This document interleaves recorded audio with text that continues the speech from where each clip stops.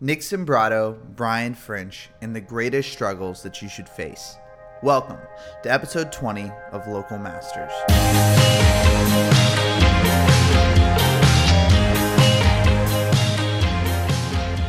Each episode of Local Masters, we take a look at what's next in business, culture, and creativity with a thought leader in their field. Real Thread does this because we believe it can help you be a master wherever you are.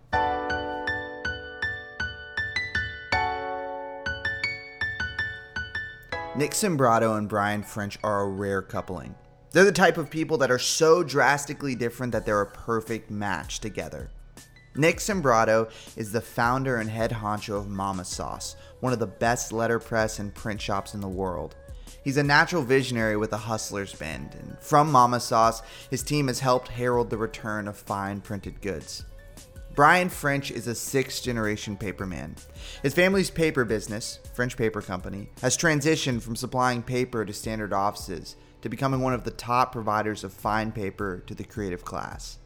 Brian's calm reserve does a fine job of hiding his enormous knowledge on creative processes and his insight into what's coming next in the design field. Together, these two have birthed Print Matters, an interactive tour that covers screen printing, letterpress, and all things paper related. It's been a hit all across the country and is currently ramping up for its next tour. This episode, these two talk business. They discuss what it's like running a business meant for creatives. They talk about why they put designers in the front seat, and they also share the greatest struggle that you can face as a business owner. Nick starts by sharing the beginnings of Mama Sauce.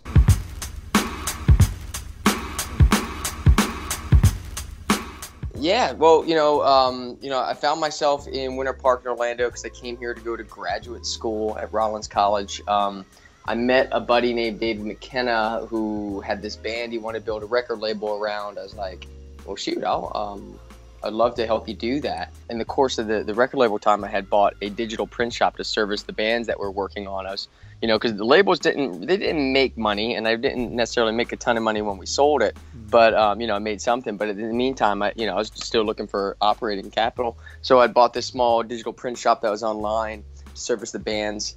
And when we sold the record label, I still had that print shop. And just in the effort to expand that, a friend of mine, Austin Petito, who we brought on board and to manage our brand. He was a garage printer, and he did spot color, posters, gig posters, and T-shirts in his garage. And he was also an amazing designer and illustrator.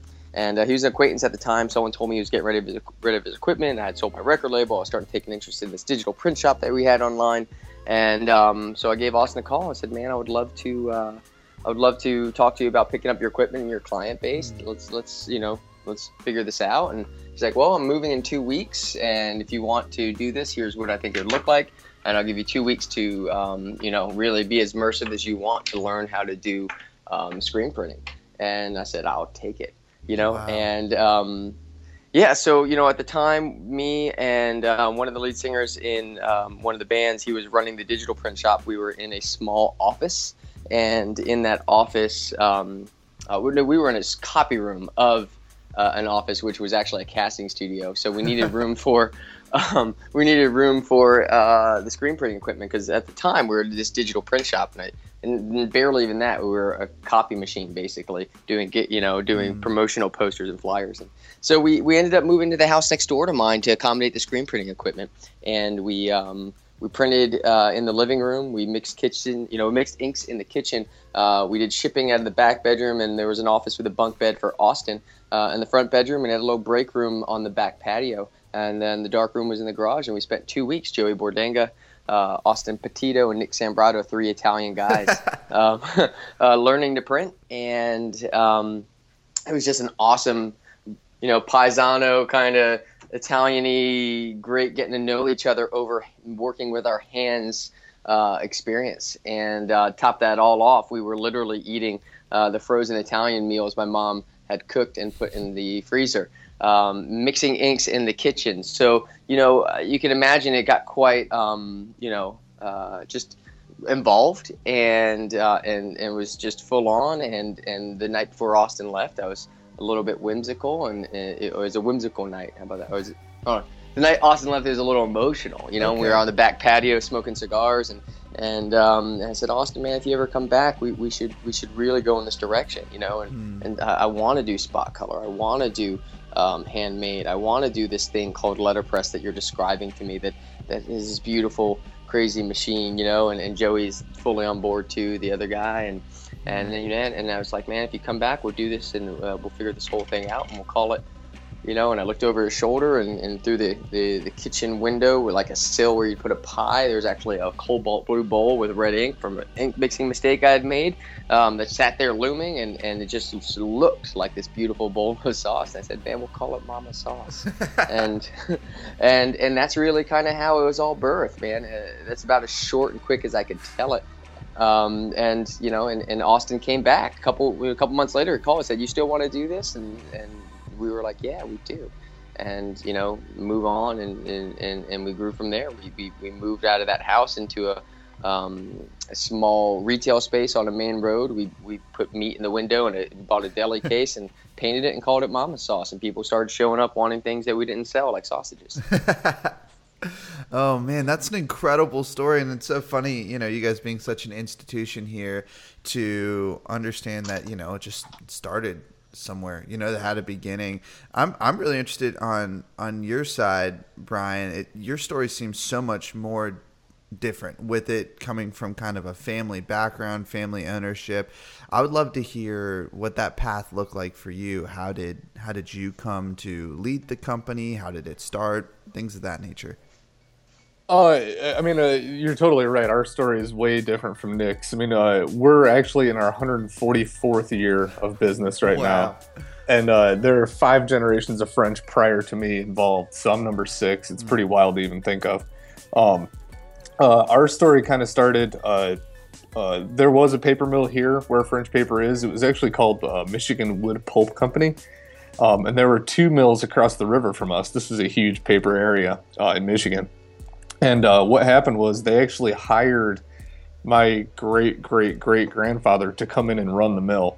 Wow. He owned a couple small companies in the area, some really random stuff, hearses and wagon wheels and things like that. And they brought him in to try to turn this company around. It wasn't really successful, and the owner had run up quite a bit of debt, actually. Wow. The story, as I'm always told, is that most of the debt was with the local hardware company from maintenance and things like that. They just had all this debt with this hardware company. And eventually this owner just got really frustrated with it and said, hey, if you can pay off all this debt we have, you can have this stupid paper mill. So Colonel JW went out and he sold all his other companies to raise money, and he paid off this debt and took over our little paper mill here. Obviously 144 years later, we're still going, but you know, the product type was totally different. It was 1871 when he purchased it, so things have changed quite a bit, but we're still here doing stuff. So. Oh man, that's fantastic. Well, I'm interested, when you were growing up, did you ever rage against the idea of coming to work for your family, or did you always know that that was something that you wanted to do? I grew up a block away. I was always here. I always kind of knew what was going on down here, but I give my parents a lot of credit. There was no pressure whatsoever. I'm the only male left, so it was kind of me or nobody. But yeah, I mean, my parents never pushed me. Believe it or not, I graduated college with a pre-law degree. Oh, that's great. I've always had this huge interest in business law, and that's kind of what I wanted to do. It was over Christmas break, my junior year of college. I asked my dad, I said, hey, is this something you have interest in me coming back and doing? Do you want me there? What's the story? And he said, hey, if you're willing to give it a shot, come back. We'll make a position for you. And we'll give it a shot for a year. If it works, it works. If it doesn't, you can go back to college.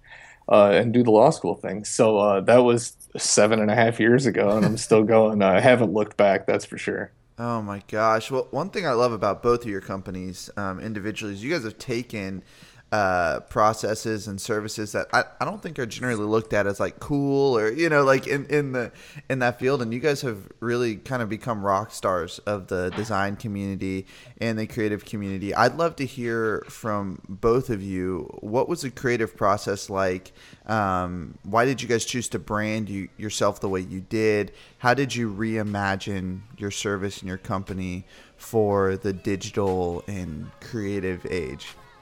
Well, I think the commonality between our stories is that we both let designers jump into the driver's seat, which I think was a really important part of entering the world you're talking about specifically. You know, I talked about Austin earlier and how he was a printmaker, but also a great designer and illustrator. And the first thing he did that first night when he's like, all right, I'm moving in for 2 weeks, was he took a look at that other brand, this other print shop that was before Mama Sauce, and saw that, and he was like, not gonna stand. We got a lot of printing to do, so I'm gonna stay up all night and make you a new logo. Wow. And that was before Mama Sauce was in existence, and he's just like, no, good design first. And so we learned a lot more about the design world, you know, than we you know, probably as much as, you know, as we did about printmaking. How much can you learn about those two things in 2 weeks? You know, not a master's class, but man, we certainly got a great look into the mind of someone that is a designer through and through. And so we were really just brought into the print world while we were brought into the design world in the same lesson and in the same course in the same time. So to me, it means trusting a designer and trusting designers, and we haven't looked back since then. We don't have design services. We never really opened a proper design service arm. Like, our brand is built on designers, so it's always about how can we show or feature designers' work, how can we bring value back to the design community, and that's really where we found our niche in printmaking. Is we just wanted to be the shop that got your art, that got your designs, and wanted to bring them to life and partner with you in a way that would make you, the designer, super stoked. Yeah, I mean, that's totally right. And I mean, Nick nailed it with truly the turning point for us, too, is letting a designer kind of take the wheel. You know, prior to us doing work with Charles Anderson, CSA Design, everything we did was designed by the printer. You know, we wanted swatch books. The printer designed them, printed them, and sent them back to us. We had no input. It was pretty boring, pretty bland, because they just wanted to get it done. So when CSA took our stuff over and kind of gave us this identity, this brand, you know, we've always had a quirky personality as a paper mill, you know, the family and the craziness, but CSA was the first person to really like bring that out and show it to the world. When he started that, you know, there were hundreds of paper mills just like French Paper, making the same paper French Paper made. You know, we didn't have that differentiation, and having that personality is really what's kept us around, truly. Wow. Well, I'm interested. How has the increasing growth of all things digital affected both of your companies? I mean, you know, everybody thinks of when they talk about paper and technology, it's always, you know, doom and gloom. You know, you guys aren't shutting down because, you know, everybody sends emails now. But truly, I mean, it hasn't affected French Paper as much as you would think, mostly because the stuff that technology has replaced isn't really where French Paper was as far as market goes. You know, not a lot of people are using French Paper as their copy paper or things like that. So we've truly been able to avoid a lot of the things that went away. You know, there are some segments of our business, like annual reports and things like that have dried up with technology. But honestly, the effect that technology has had has been kind of the opposite. You know, the more people look at screens, the more you have your cell phone and your computer and your keyboard, the more holding a piece of paper seems totally different and really stands out. You know, it's got that personal, tangible touch that a screen doesn't have, and I think honestly it makes us look even better and cooler and stand out more. Yeah, listen, man, I think I agree with Brian 100%. My theory is that all this new digital communication, and trust me, like I studied digital communication. That's what I went to school for. I believe it. I think it's awesome, but it's got a long way to go to catch up with the legacy that printed communication has, and the maturity that comes with it, and the story and narrative that it gets delivered to you when you hand somebody a well-designed piece that is on French paper and letterpress printed. You know, like you're getting a loaded document when you get handed that, then loaded with 140 something years of paper, 550 years of printmaking, and then you have the design. And the digital communication front it's exponential evolution right now, what it's doing and how much better it's getting, the tools and the communication styles. And it's one thing I really love about the design culture and digital communication is that it's constantly deconstructing itself and constantly saying, how can we be better? So I have no doubt that it'll, it is excellent. There's a lot of excellence in there, but it's got a little ways to go until it can really catch up to the, what I think a well printed, well designed on great paper piece can do. And, they're just different. They're different beasts. And I think they don't offset each other, or they don't counter each other. They complement each other. And there's room enough for both in this world. There's room enough for everything that's done well. And as long as you're doing great digital communication and great printmaking and great paper, why couldn't they stand side by side? Get it in no magazine, and get it in no drama queen, 'cause I am my only escape, trying to get all comfortable. Yeah, I think it's as far as the market itself goes, it's crazy because it's got a lot. It's like fashion and design and things like that. There's a lot of cyclical effect to the print world. If you look at letterpress and screen printing, for a while there, that stuff was kind of gone. The people were doing a little here and there, shirts and things like that, but really like screen printing posters was nowhere near what it is now. And we've kind of had this huge resurgence of that stuff. So it's cool to see that side of it, but also on the other spectrum, we have this huge new world of digital print too. And that's, growing and spreading its legs every single day. It seems like there's a new press, a new technology, something coming out with that. So I think both sides of that are going to continue to grow.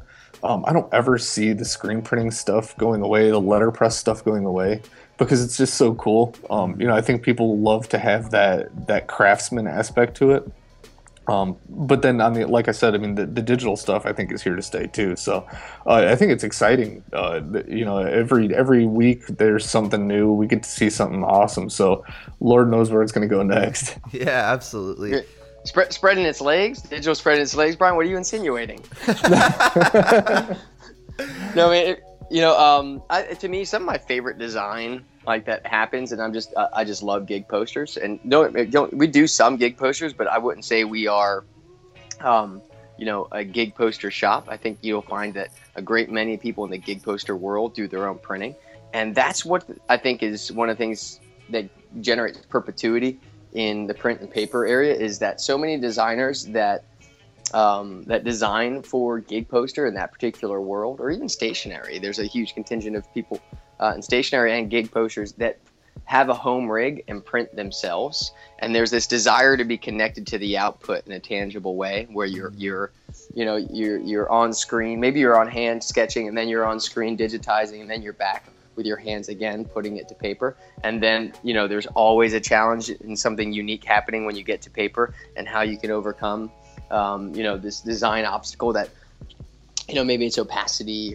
or some kind of line weight being held, that, there's this connection that designers have to the output. And I think that's an awesome thing. And it's one of the things that'll keep perpetuity. So I'm a huge advocate of people printing at home, and if I had it my way, we would be around printing, when people were like, man, I got super lucky and I got this awesome order from this awesome vendor, and there's no way I could print that at home. But I really want to hold the authenticity of what I do at a commercial scale.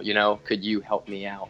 And we have a lot of clients like that, and that to me is super awesome. So as long as we still have the ability for designers to connect to what is real, I think that we have a really good chance of perpetuity. So bring on the home printing kits, please. Yeah.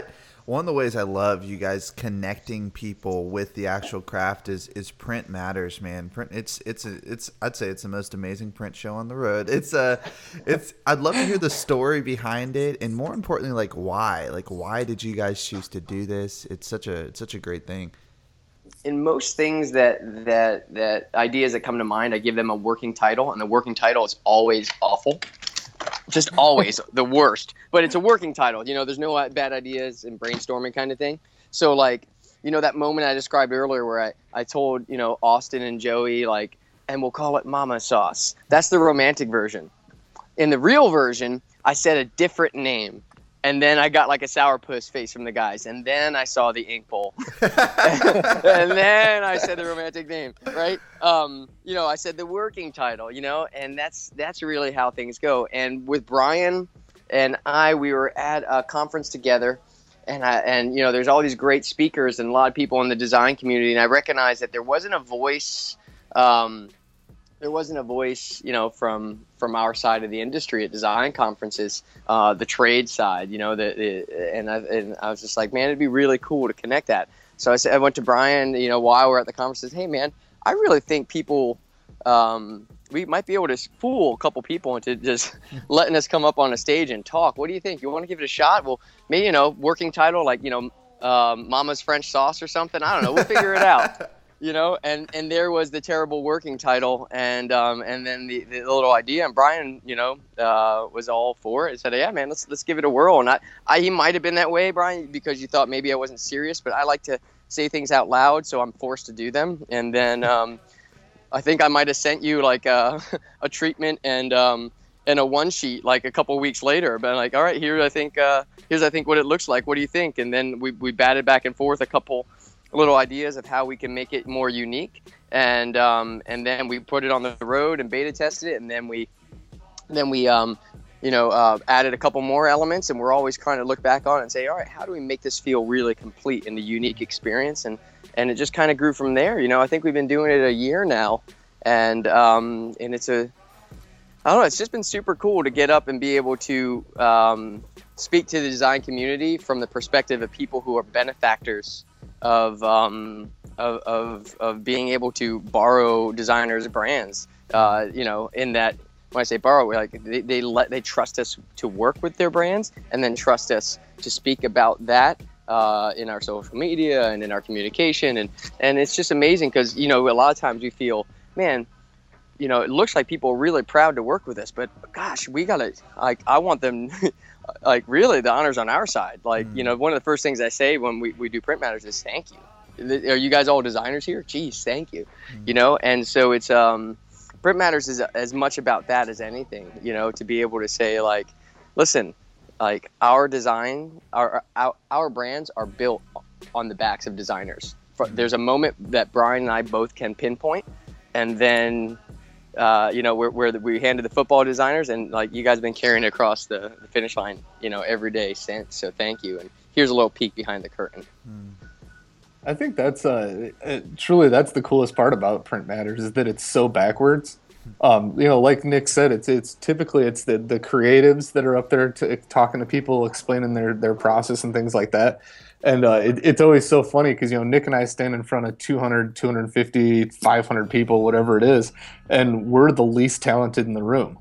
It's all the talent's in the seats, and it's just astonishing to me that we go somewhere and all these people come out to hear us talk, and truly we should be sitting there watching them and listening to what they have to say, because they're the ones that are bringing this whole thing to life. Nick and I have cool processes, and there's this huge connection between the three things: design, paper, and print.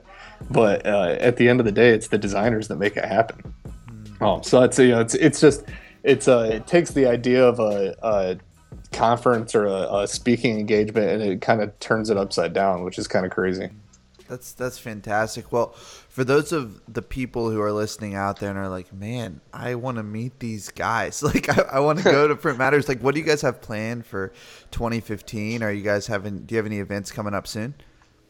Yeah, we have San Francisco, which we are about to announce with actually Austin Petito, the guy, the aforementioned brand manager for Mama Sauce, who ended up moving out to Silicon Valley and has worked his way through amazing companies out there. and he's our design partner in San Francisco. We're doing that at Adobe, and Adobe's doing a working late on August 18th, right there at downtown San Francisco. And we're going to be out there, Brian and I, and we'll have this amazing poster. And rumor has it it's going to be on French's new Craft Tone line.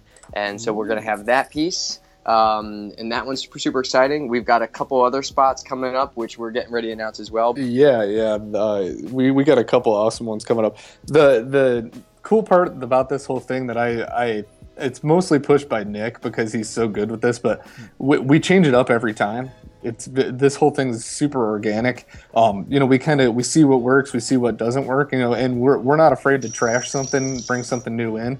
Kind of the future plans for Print Matters are bigger, better, cooler. We're working on incorporating the National Poster Retrospecticus, which is going to be awesome. Can't wait for the first one of those. So we'll have a whole gallery of posters on top of our whole thing. Wow. So just one more thing to get people excited about. When Nick and I started this, the concept behind it was if somebody sees it one time and then comes and sees another one, we want them to be totally engaged. We don't want them to be, well, I've already seen that. We want it to be always new, always incredible, because honestly, we don't want to get bored with it either. So. Yeah. Go ahead, Nick. If I could bring some color to the National Poster Retrospecticus, it's this guy JP Boneyard.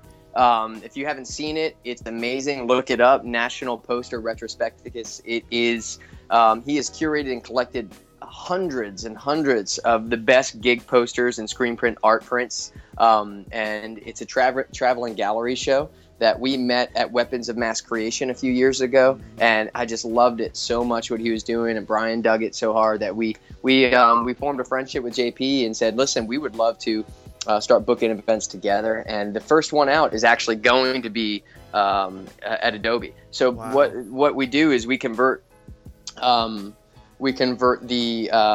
venue into a gallery of screen printed artwork. So now we're engulfed in designers' work and print work from all different printmakers and all different designers, and we're just trying to make an immersive print experience. And so there's that really opens the experience up to being so much more than just about French Mama Sauce and the one designer and our host, but now we're really getting to tie in hundreds of designers and printmakers from around the country, and that's super exciting to us to be able to expand what that community really is, because it's print matters, design, paper, print. It's not print matters, Mama Sauce and French paper. So that's the first one, with National Poster Retrospecticus, which is at Adobe on August 18th. And then the next one that we're planning, which we hopefully should have locked down in the next week or so, is going to include like a gallery show with the NPR or National Poster Retrospecticus, a gallery show where it's going to be showing for a few weeks leading up to the closing night, which will be Print Matters event. And I think that's kind of the direction I think we could potentially see ourselves going, starting to move into gallery shows and things like that, where we can start trying to bring this form of art into that world a little bit more and more. There's other people doing that so well, like Galleries 1988 out in LA, and it's just a million other spots that are really, and have been fighting to show these art forms being really something valid and special. Roll the dice, boy, 'cause my money's on you. Take my advice now, put your money down too. Because there's something in the eye you just can't pretend.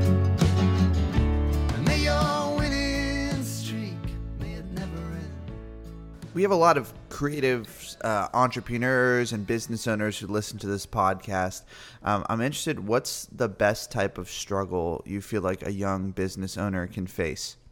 I would say the best struggle is when you're really trying to find somebody's business, trying to earn somebody's business, I should say. Because I think when you run into that, you actually learn more about yourself. You learn what your company has to offer, what your product or your service or whatever it is. And I mean, that doesn't necessarily just stick to salespeople. I mean, I think we're all trying to sell something, whether it's a product or yourself even. But I think that when you really have to win somebody over, you learn a lot about yourself. It makes it a lot better going into the next one, that's for sure. I mean, I think you can constantly learn about what you have to offer and what you're putting out there. Yeah, I think once you've found what you think your greatness is, right? That's that product you're going to sell. I am hell bent on offering this great product or service. That's what my greatness is going to be, right? After that, I think as a business leader, your struggle is to find your humility and to find your limits, and doing that as quickly as possible, right? Because I think that's the quickest road to finding your greatness. You know, so you're like, I want to do this at X level. Guess what?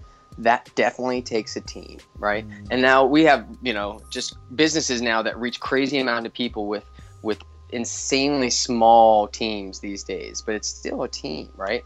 Facebook is 7,000 employees or something around there with a billion, client customers. That level of scale, but it's still a team, and that team gets formed around the limits of its leaders, and so as a young entrepreneur, if you're getting into it, the journey to humility, as in saying, what are the things I can't do well, right? What are the things I'm worst at? What are the things that are so important that I may struggle in? Those things that you habitually find yourself committing errors on, and struggle in a way that allows you to replace yourself in that.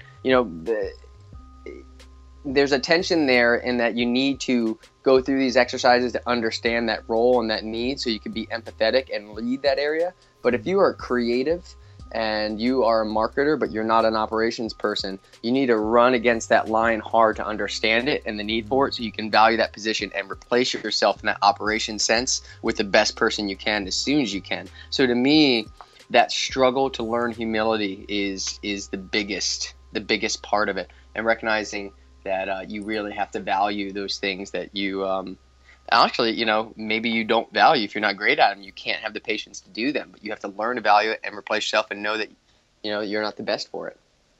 Does that make sense? Yeah, it totally does. And I love what you said when you were talking about running that hard line between, the operations side and like the creative design side with all that. I'm interested on your guys' perspective. Have you guys made any mistakes that you guys have really learned from in trying to run that hard line and, live in this world where you're really giving the designer control? Have there been any mistakes that you feel like you guys have really grown from in doing that?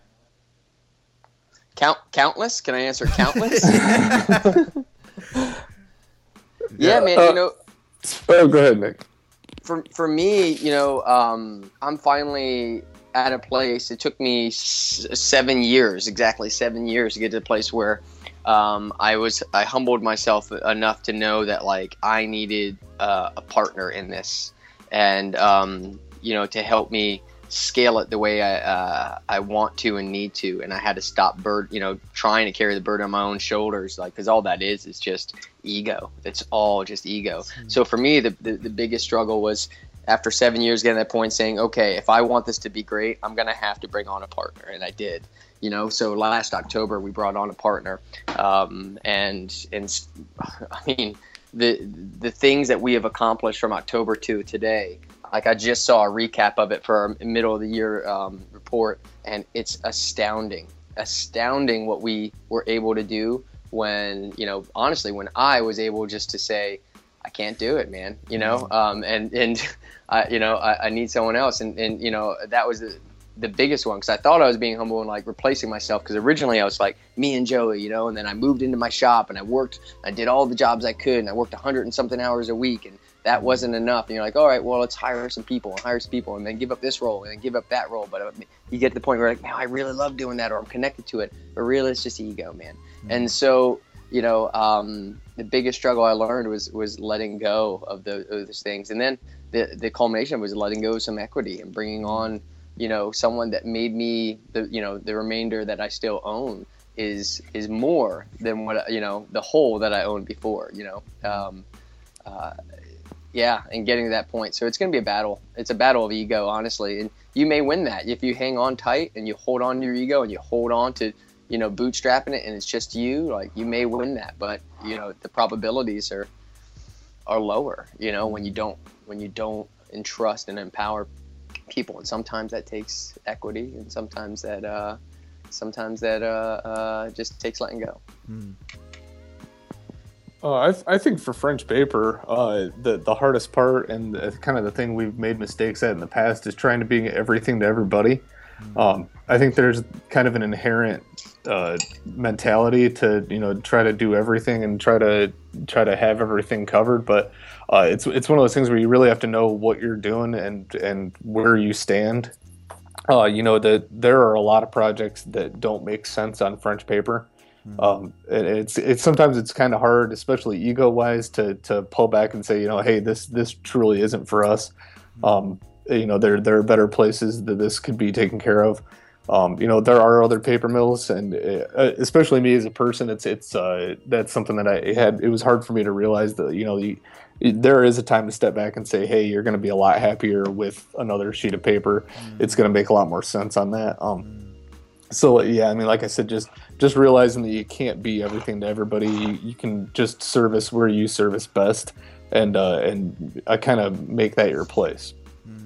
Yeah, man. To that point, Brian, I'm gonna hit you up with a bill. I broke a lot of fusers trying to run 140-pound muscle tone through our old laser printer when we're still doing full color. So I'm gonna bill you that. And that's true. But yeah, man. Our biggest growth, like one of our biggest growth stretches we ever had. I think it is our biggest growth until maybe this year, I hope, was when we did that, when we stopped trying to be everything to everybody. Like I said, we started out as full color. We brought on screen printing.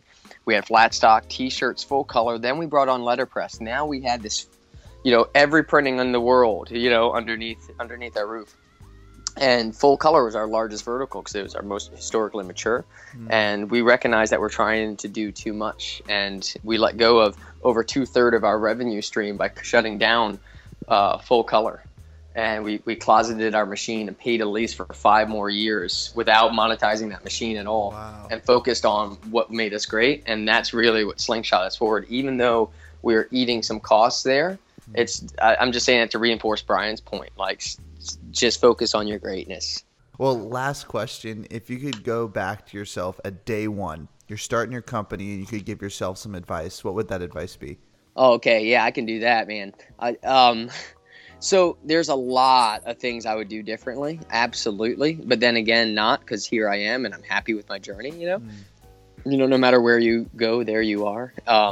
But I tell you what, a couple things I would do. And this is, if we're speaking specifically to young entrepreneurs right now, Yep. I would, there was that time I said that we were in a storefront on a main road. We did a lot of cash transactions then. I would have put all that cash into the bank because, that's part of your valuation, right? And I would have sought funding way earlier because I remember, not that long ago being in front of, a small business loan officer and being like, so you're telling me if I would have brought you this business plan as a startup 8 years ago, you would have been more apt to give us a loan. But because we've reinvested every one of our dollars back into capital and never, I never took money out of the company, and everything went back into the company and showed, it was just all capital investments. Like, so you're telling me that I would have been better off. I would have gotten a better loan, or we didn't end up going through with it. But this would have been easier as a startup with a business plan and good credit. It's like, yeah.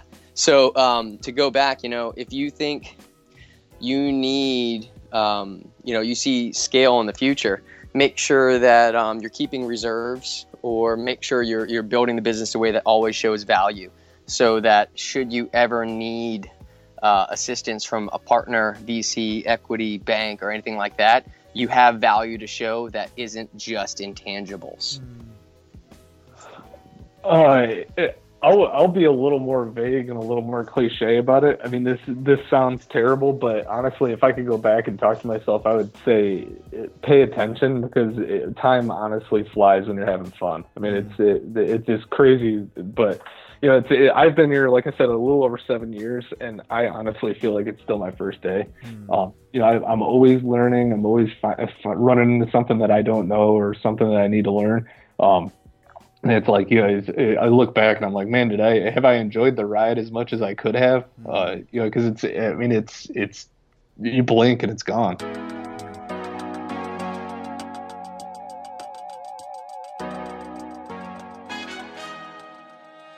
Man, ain't that the truth?